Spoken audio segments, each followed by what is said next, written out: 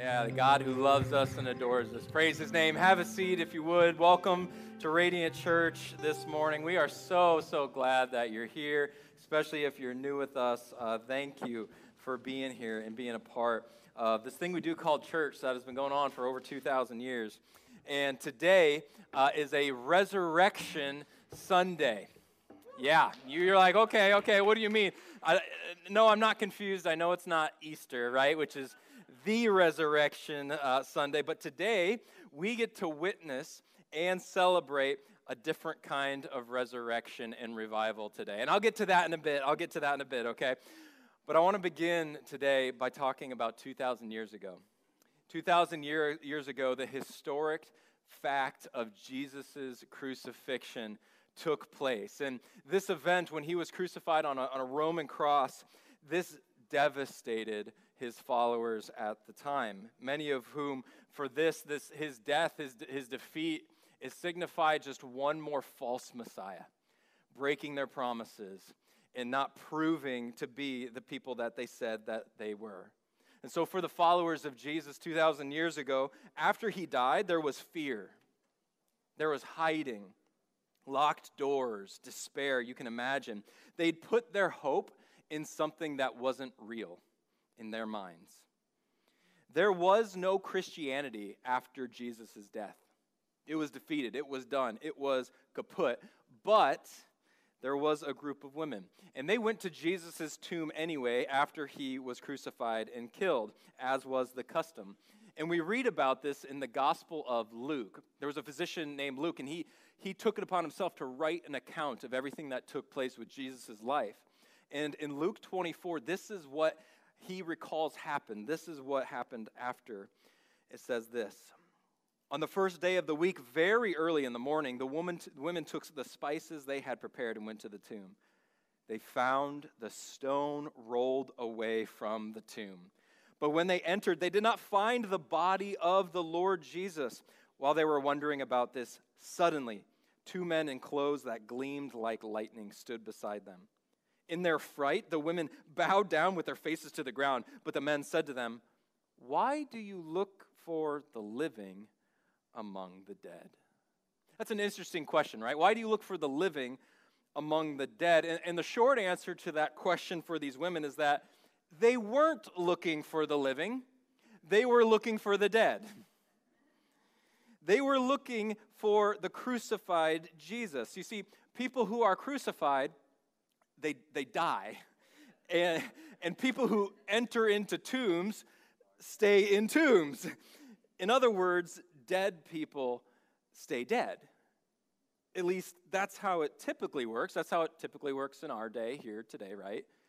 And by the way, that's also how it worked 2,000 years ago when this was all penned. People who were dead, they typically stayed dead. It worked the same way. But these supernatural entities that gleamed like lightning said these next words to these confused women, words that would impact the world in a way that had greater significance than any other words. "He is not here," they said. "He is risen." Amen. He is risen. This was their message, as Luke recalls. He is risen. And so naturally, you can imagine when the women told the other followers of Jesus that Jesus didn't actually stay dead, like folks normally do, it says they did not believe the women because, quote, their words seemed to them like nonsense. It seemed like nonsense to them. I mean, how could it not? But then something happened. Rumors began to circulate. News was beginning to spread that people had actually seen Jesus after the crucifixion, that they had actually talked to him, interchanged. Hope that the impossible had become true was beginning to spread like wildfire. To quote from Pastor Jason's book, the Christian faith began on a cross, but it exploded into existence with the resurrection. Jesus would go on to appear to Mary and the women, and he would appear many times to all of the disciples. Even 500 people he would appear to in the ancient Near East here in the first century, all saying the same thing. And the disciples would eventually go to their deaths go to their deaths because they refused to recant that they had seen the risen Lord. Significant, all except one. They were amazed by this news. And then Jesus did something interesting. Jesus even cooked breakfast for his friends. It's true. After he resurrected, came back from the grave, he does a simple act of love like cooking his friends breakfast. It's a simple act of love that he demonstrated to them after the most profound act of love he demonstrated for all of us on the cross. If Jesus had stayed dead, stayed in the tomb like people normally do, there would be no Christianity. There wouldn't be any Christianity. There'd be no church service today. Most of us would be perfect strangers passing each other in the grocery store. In fact, the Apostle Paul, another person, by the way, who saw Jesus alive, reminds us that if Christ wasn't raised from the dead, our faith is totally silly and completely useless. This is from the Bible. This is what Paul wrote in 1 Corinthians. And if Christ has not been raised from the dead, your faith is futile. In other words, it's useless. You are still in your sins. Then those who also have fallen asleep in Christ, they're lost. 19, if only for this life we have hope in Christ, we are of all people most to be pitied, it says. In other words, if none of this is true, he didn't actually come back from the dead, then we're still lost. We're still in our sins. There's no real hope for humanity. And worse than that, we're the ridiculous group of people, these Christians, we're as believers, we're this ridiculous group of people that believe in fairy tales. And so we are to be most pitied. Like, what a sad bunch, right? If Jesus didn't come back from the dead, all of this is just a waste of time. If he didn't come back from the dead, we are to be most pitied. 1 Corinthians, the next verse is what Paul writes, but, you gotta love this, but Christ has indeed been raised from the dead. Amen. Indeed, he has been raised from the dead. He didn't stay dead, he's alive, and his death and resurrection have radical implications for every single person in this room here and now today. Therefore, for those who believe in the fact that he is no longer dead, we are no longer still in our sins. You see, his death accomplished a work. There was a purpose behind him dying. Colossians 2 puts it this way. He forgave us all our sins, having canceled the charge of our legal indebtedness, which stood against us and condemned us. He has taken it away, nailing it to a cross. In other words, the sins we committed, the people we hurt, the ways we harmed our own bodies, the way we harm our own minds, others, the way we harm the people in the earth and whatever around us, all of that incurs a debt against a holy God who is all good and righteous. And Jesus was the only one who could take that debt away. He would take our sins away so we could be forgiven, so that we could be set free. And as an added bonus, we now get to be reconnected back to God. Because of the cross, God is no longer just some like cosmic entity way out there in the stars, but Scripture says that Christ, the Spirit of the living God, now lives and dwells inside of us. Scripture calls the Spirit the living water, as in we can drink it, and it dwells within us, and it changes us, and we never have to thirst again for all of eternity. That's the promise of the risen Savior.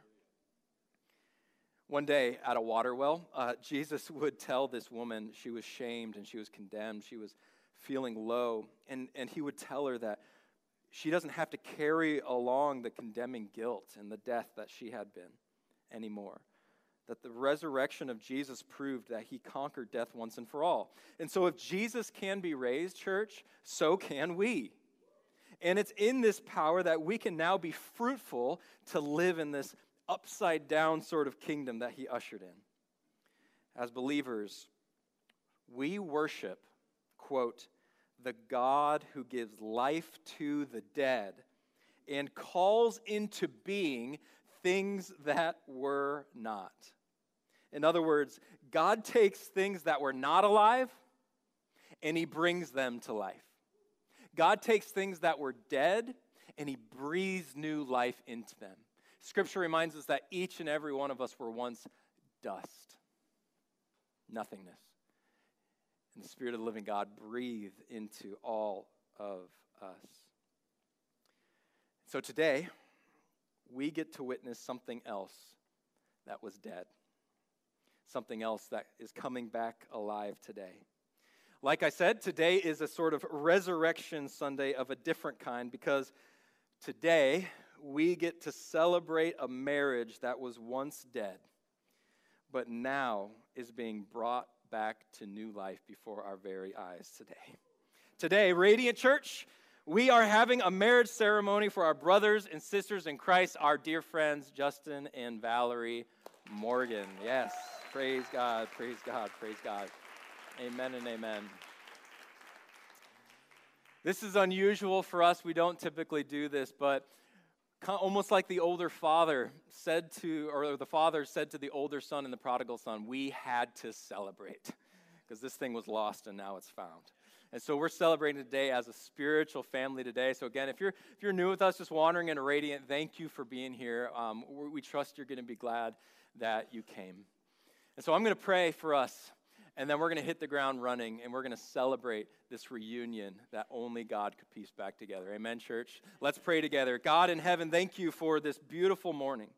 Thank you for this resurrection life that each of us can have through the cross and resurrection of Jesus. And Lord, we also thank you now for the resurrection of a marriage that was once dead. To you be all the glory. And so, Lord, we consecrate this space over to you. Make it holy and pure, Lord, as we celebrate your goodness to us. In your name we pray. Amen. Well, Justin and Valerie, your story up until this point, let's face it, has not been easy. It's not been easy. It's no secret that a dissolved marriage almost always involves confusion and pain, and there's loss and there's hurt. But as you've walked that hard road, you've also seen God's grace throughout it. You've seen your church family rally around you, helping with moving and providing support, even aiding financially at times, and most importantly, spending hours and hours in prayer for both of you, over your family, over your relationship. The journey leading up to this point has been filled with new mercies, as Scripture says, new compassions from God. You've been given a second chance. That's something every believer is familiar with. And we're so, so happy for you both. I hope you know that. We love you. I mentioned before that your story hasn't been easy, but it also hasn't been normal.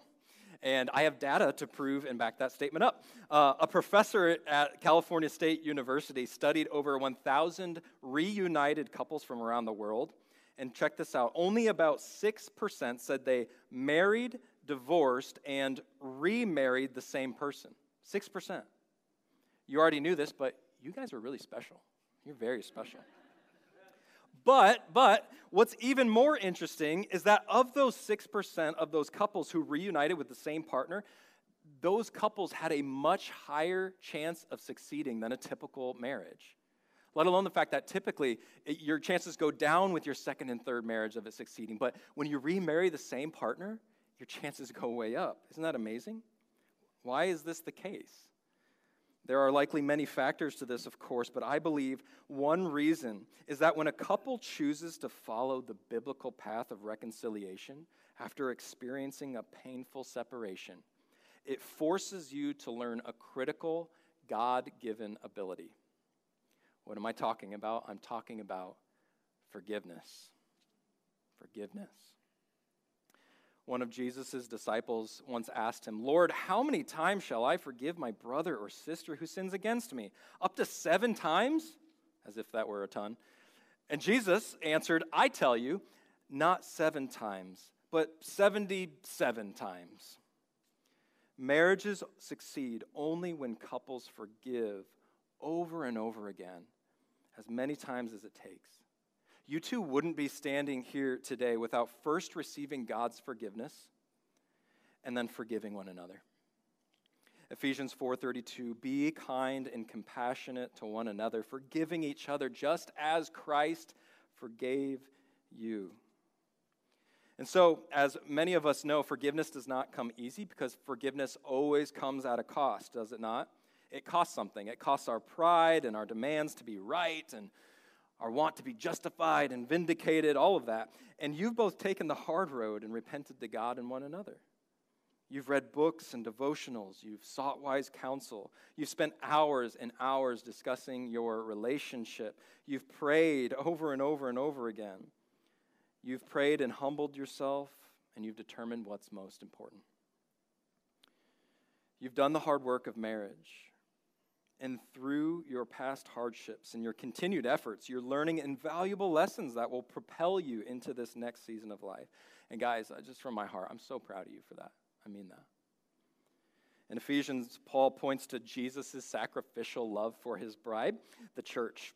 He conveys that the goal of this kind of giving love is to sanctify her, to, quote, present her to himself to be holy and blameless. Justin and Valerie, you've come back together because you're now choosing to see who the other is becoming in Christ, right? And God is going to use each of you to help shape the other into that picture of holiness. You've learned now that the primary goal of marriage is not social status, reaching my goals, or even having stability. It's not primarily for my romantic or emotional happiness, as our culture would have us believe. Christian marriage is about forgiving, serving, giving, and sacrificing. All so that we can point to Jesus' love for the church. Guys, it's bigger than any of us. It's about God. I told Justin and Valerie a few times, actually, that today isn't actually about them at all, which is, I'm sure, something every bride wants to hear on their wedding day. So sorry about that. But today is actually about what God is doing in them and through them, and what he will continue to do in their redemptive story. The pain you've endured will be redeemed. It will be healed. And then it will be used to save marriages, beginning with your own. Today is a testimony of the healing redemption that we have in Christ. May we not lose sight of that. That's a huge, huge miracle. The couple behind me has chosen this wooden arbor, which is beautifully adorned and well made. And it's a symbol and a reminder that you two will each always have your individuality, but you each are like legs on this arbor behind me. But as you grow closer to God, as you grow closer to him, you two will both come closer and closer to one another. But as you grow closer to one another, you know this, you'll continue to see each other's weaknesses, you'll see each other's faults, you'll see each other's darkest sins. However, the beauty of marriage is not that it only has the power to reveal those weaknesses and faults, but it also possesses the power of unconditional loving commitment so Christ can mature us in those areas of weakness. That's what you guys offer each other. The late Reverend Tim Keller wrote it this way: the reason that marriage is so painful and yet so wonderful is because it is a reflection of the gospel, which is painful and wonderful at once. The gospel is this: we are more sinful and flawed in ourselves than we ever dared believe. Yet at the very same time, we are more loved and accepted by Jesus Christ than we ever dared hope. The power of this kind of love, you two, will heal wounds and allow growth, and it will sanctify you both to become holy with one another.